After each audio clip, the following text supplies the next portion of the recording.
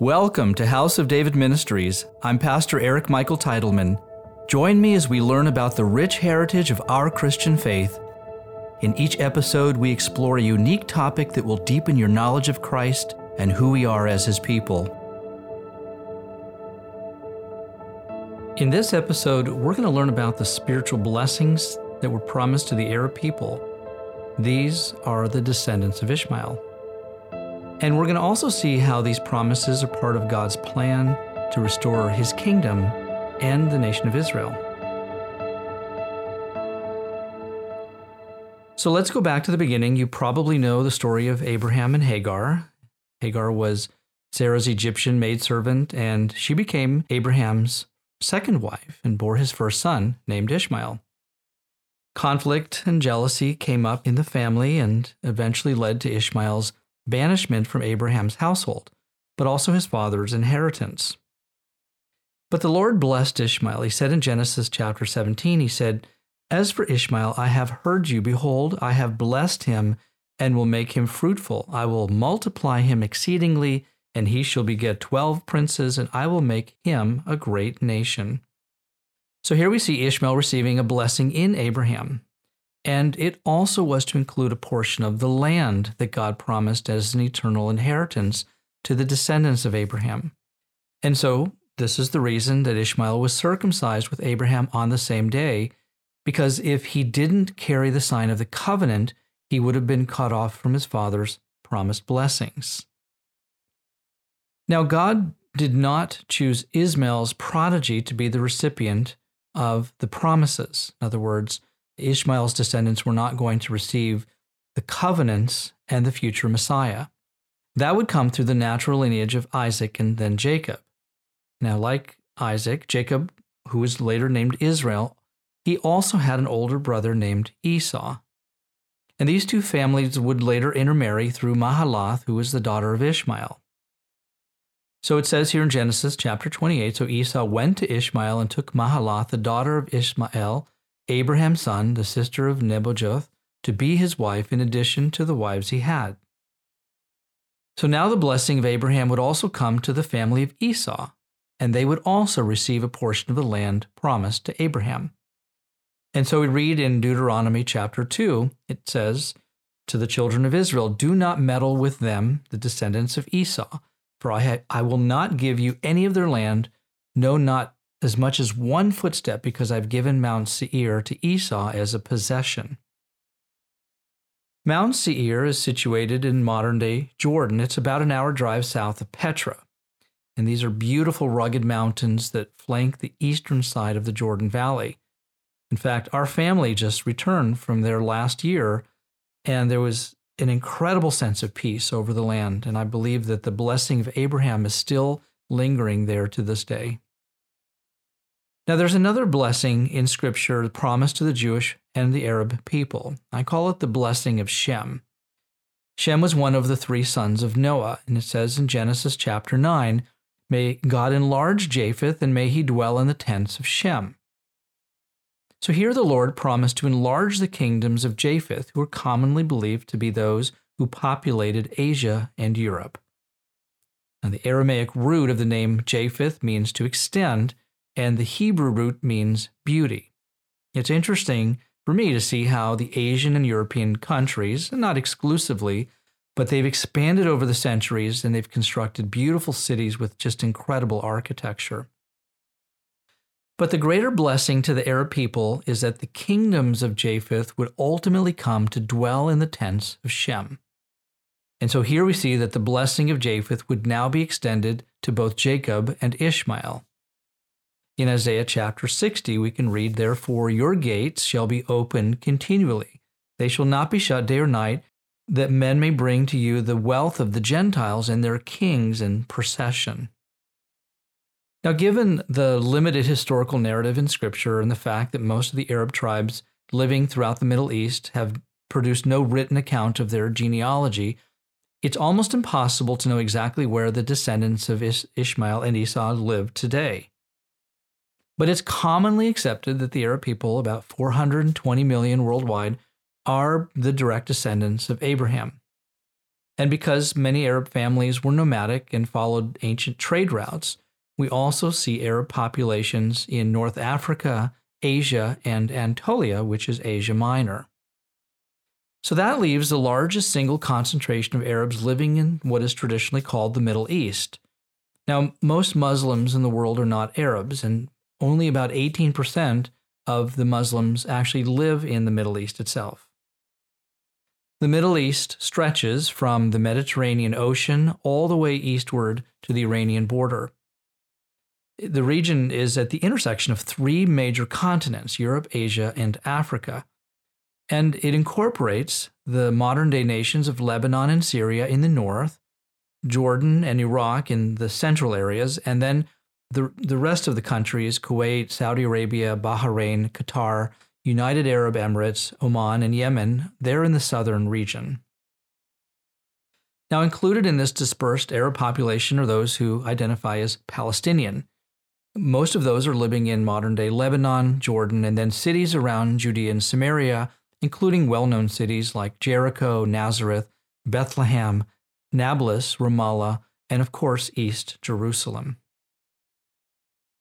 Now, while Ishmael and Esau were blessed in Abraham, they were actually also cursed.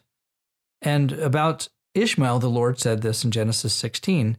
He said, "He shall be a wild man, and his hand shall be against every man, and every man's hand against him, and he shall dwell in the presence of all his brethren."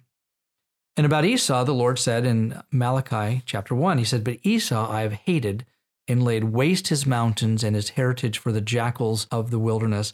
And we know that the reason that God hated Esau was because he sought to kill his brother Jacob. Now, unfortunately and sadly, we also see much of that violence still today, as warring Arab factions fight and kill each other over religious and tribal differences.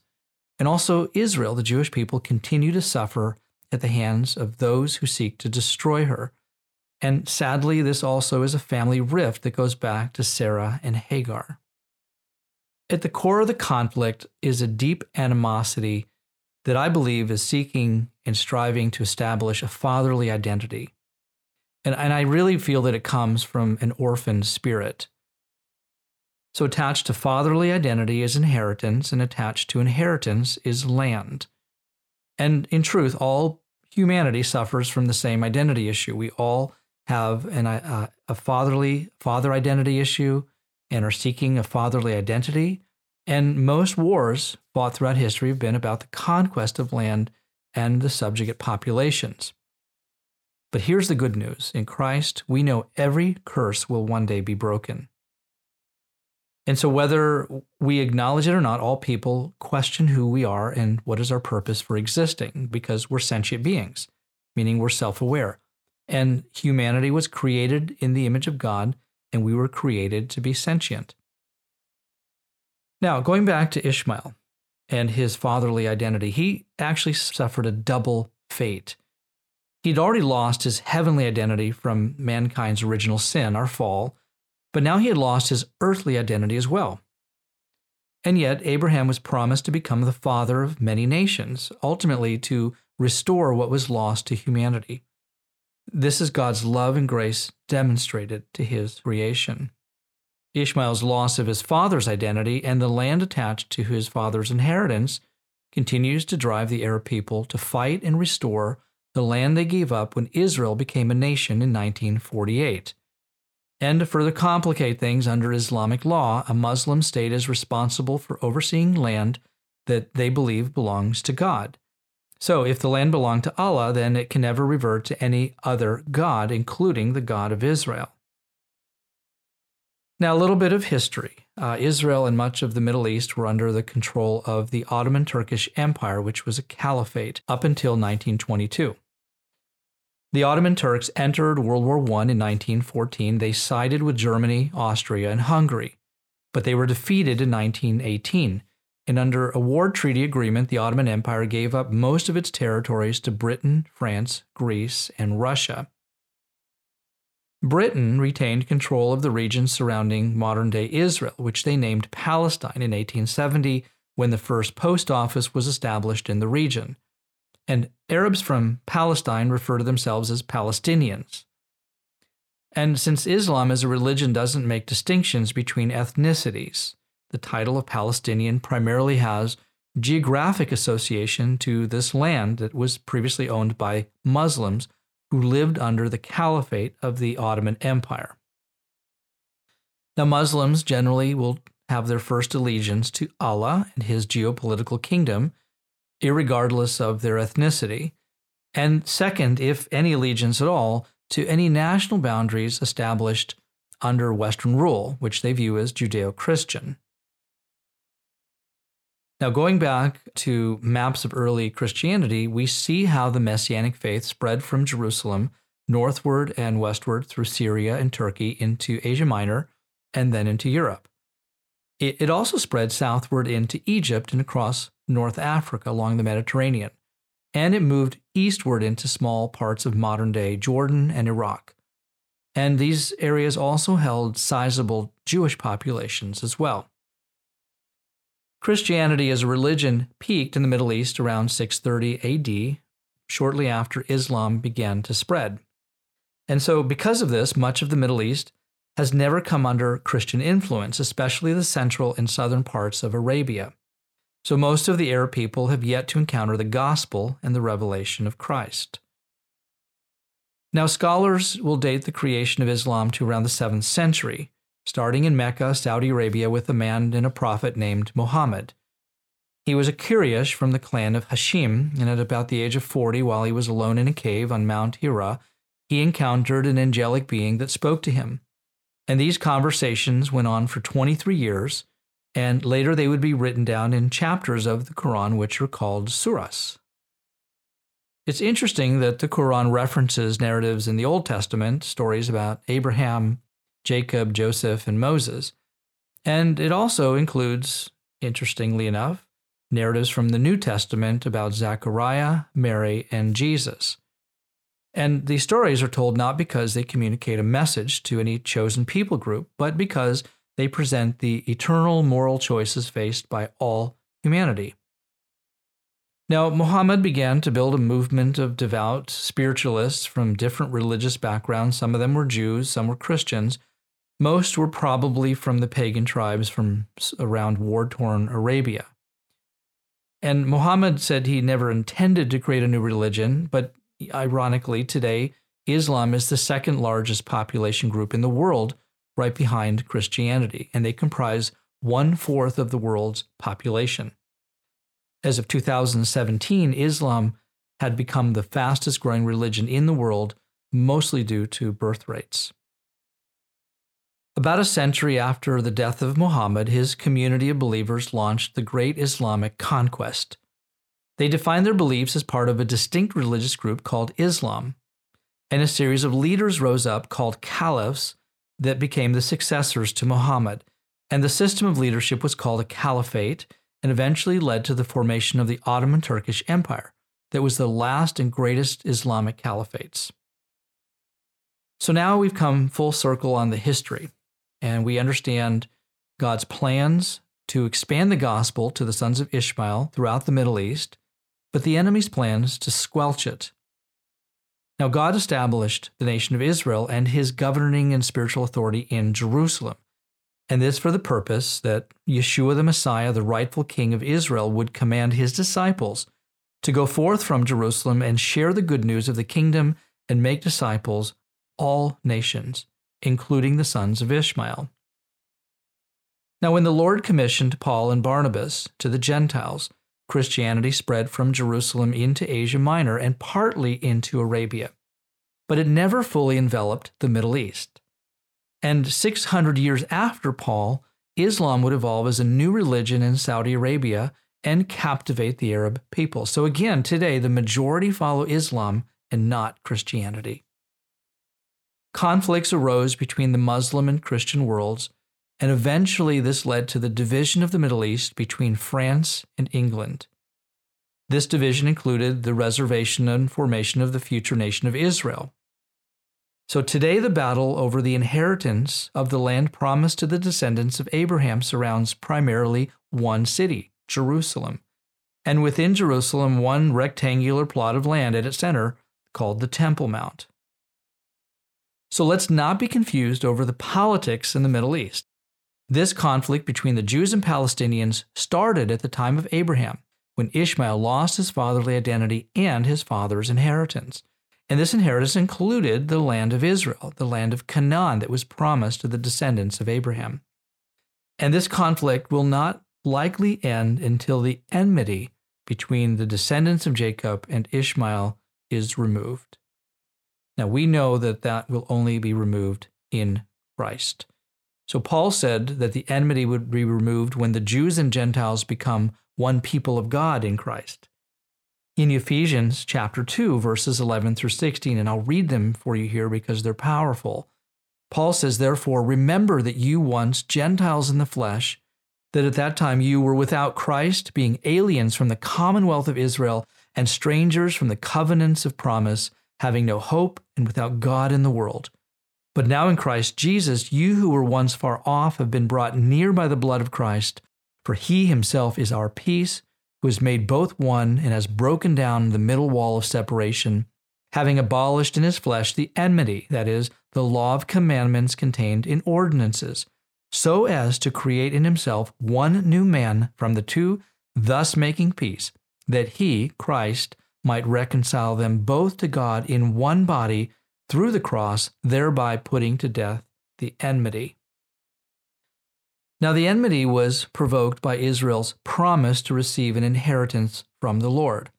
And the rest of the nations were essentially, including the sons of Ishmael, were excluded from this inheritance because they were not part of the covenant that God made with Abraham. In Genesis chapter 17, we see this where the Lord says, "Sarah your wife shall bear you a son, and you shall call his name Isaac.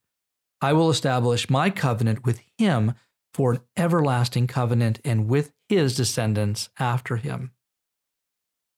Now, many see Paul's writings in Ephesians as a reference to the Mosaic Law and how the law set Israel apart from her surrounding nations. And that is absolutely true. God actually did forbid the Jewish people from intermarrying with their surrounding Gentile nations. And so there were edicts or laws established for purity from the Gentile nations. However, we have to look at the entire context of the paragraph where it says that the Gentiles were effectively cut off from the commonwealth of Israel. And because they were cut off from Israel's identity and promised to become children of God and inheritors of the kingdom, they were essentially cut off from Israel's inheritance and promises. In other words, they were without any hope of becoming part of the covenant promises. And that's what Paul tells us. But then he goes on to say, now the fulfillment of Israel's promises and their inheritance would ultimately be found in Christ.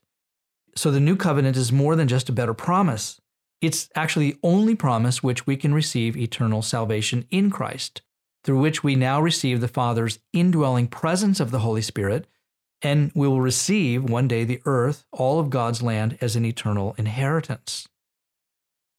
So Paul uses this analogy to compare the bondage which comes from trying to earn our salvation through the works of the law and the freedom we now have in Christ. In Galatians chapter 4, he says, "For it is written that Abraham had two sons, one by a bondwoman, the other by a free woman. But he was of the bondwoman was born according to the flesh, and he of the free woman through the promise. For these are the two covenants.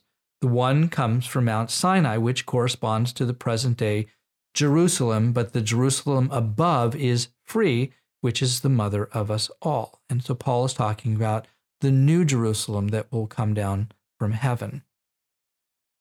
So Islam, similar to Judaism and Catholicism to an extent, reflects many of these same principles, including the belief that eternal salvation is predicated on faith in God and good works. So there implies then this obligation to labor and earn our salvation, which can become an endless pursuit of unattainable perfection. And this is what continues to enslave the Arab and the Jewish people to this very day. Paul says in Romans 10, he says, "For they being ignorant of God's righteousness and seeking to establish their own righteousness have not submitted to the righteousness of God." Once the natural sons of Abraham, all of the sons of Jacob, sons of Ishmael and Esau, once they are freed from this humanistic approach by coming to true faith in Christ, once they try to stop earning their salvation under the law, these two families will come together as one in Christ, and they then will equally receive the identity as God's children and descendants of Abraham's covenant promises, including the land of Canaan. Now, I believe that the sons of Ishmael will come to the knowledge of Christ before the Jewish people. And I've heard that many are already receiving dreams and visions of Yeshua. And so here's a question. Do you think, is it possible that they would be the ones to provoke Israel to jealousy? Well, let's think about this for a moment. Now, Moses warned Israel in Deuteronomy chapter 32. He says, I will provoke them to jealousy by those who are not a nation and move them to anger by a foolish nation. And could this foolish nation be the same one the Lord promised to Ishmael when he said in Genesis chapter 17, Behold, I have blessed him, Ishmael, and will make him fruitful and will multiply him exceedingly. He shall beget 12 princes, and I will make him a great nation. I mean, this would be incredible. Wouldn't this demonstrate the hidden wisdom of God to bring salvation to Israel's greatest enemies and then commission them to provoke Israel to jealousy? Now, Yeshua said in Matthew chapter 19, he says, many who are first will be last, and the last will be first. And I know he was referring to the Jewish people. And so here the irony is that the first nation conceived of God's covenant would now become the last nation to enter the kingdom of God. So God wants to bring his redemption and salvation to all mankind, all humanity, ultimately restoring the earth to the peace and the wholeness, the shalom that existed in the Garden of Eden. In Isaiah chapter 19, the Lord says, in that day there will be a highway from Egypt to Assyria. In that day Israel will be one of three with Egypt and Assyria. And this highway represents more than just, I believe, these three nations. I believe it symbolically pictures the restoration of the three sons of Noah, which is the whole earth. And if you look at the highway, you see that to the north, the highway opens a gateway for the descendants of Japheth, who populated the Asian and European nations, to come and dwell in the tents of Shem. And to the south, it opens a gateway for the descendants of Ham, who populated the continent of Africa, to come and serve in the tents of Shem. So this was the hidden blessing when the Lord said in Matthew chapter 20, whoever desires to become great among you, let him be your servant. And in the middle of this highway is the land of Israel, and in the heart and center of Israel is Jerusalem, the very heart of God's kingdom. And this was the land that was promised to the descendants of Jacob. But portions were also promised to Abraham's other natural descendants, Ishmael and Esau. So it's not surprising to see that some of Ishmael's descendants live in tents to this day. It's a prophetic picture of their eternal destiny. And what incredible hospitality they demonstrate when they invite us to join them in their tent for dinner or for coffee. So now we've come full circle once again, seeing that the blessing of Ishmael that was to be fulfilled in Christ will restore an inheritance and blessing that dates to the three sons of Noah. This is the blessing of Ishmael, to complete the restoration of God's kingdom by provoking Israel to jealousy, and more, to be a blessing to all the nations of the earth by setting the royal banquet for our Lord and King, Yeshua. Amen.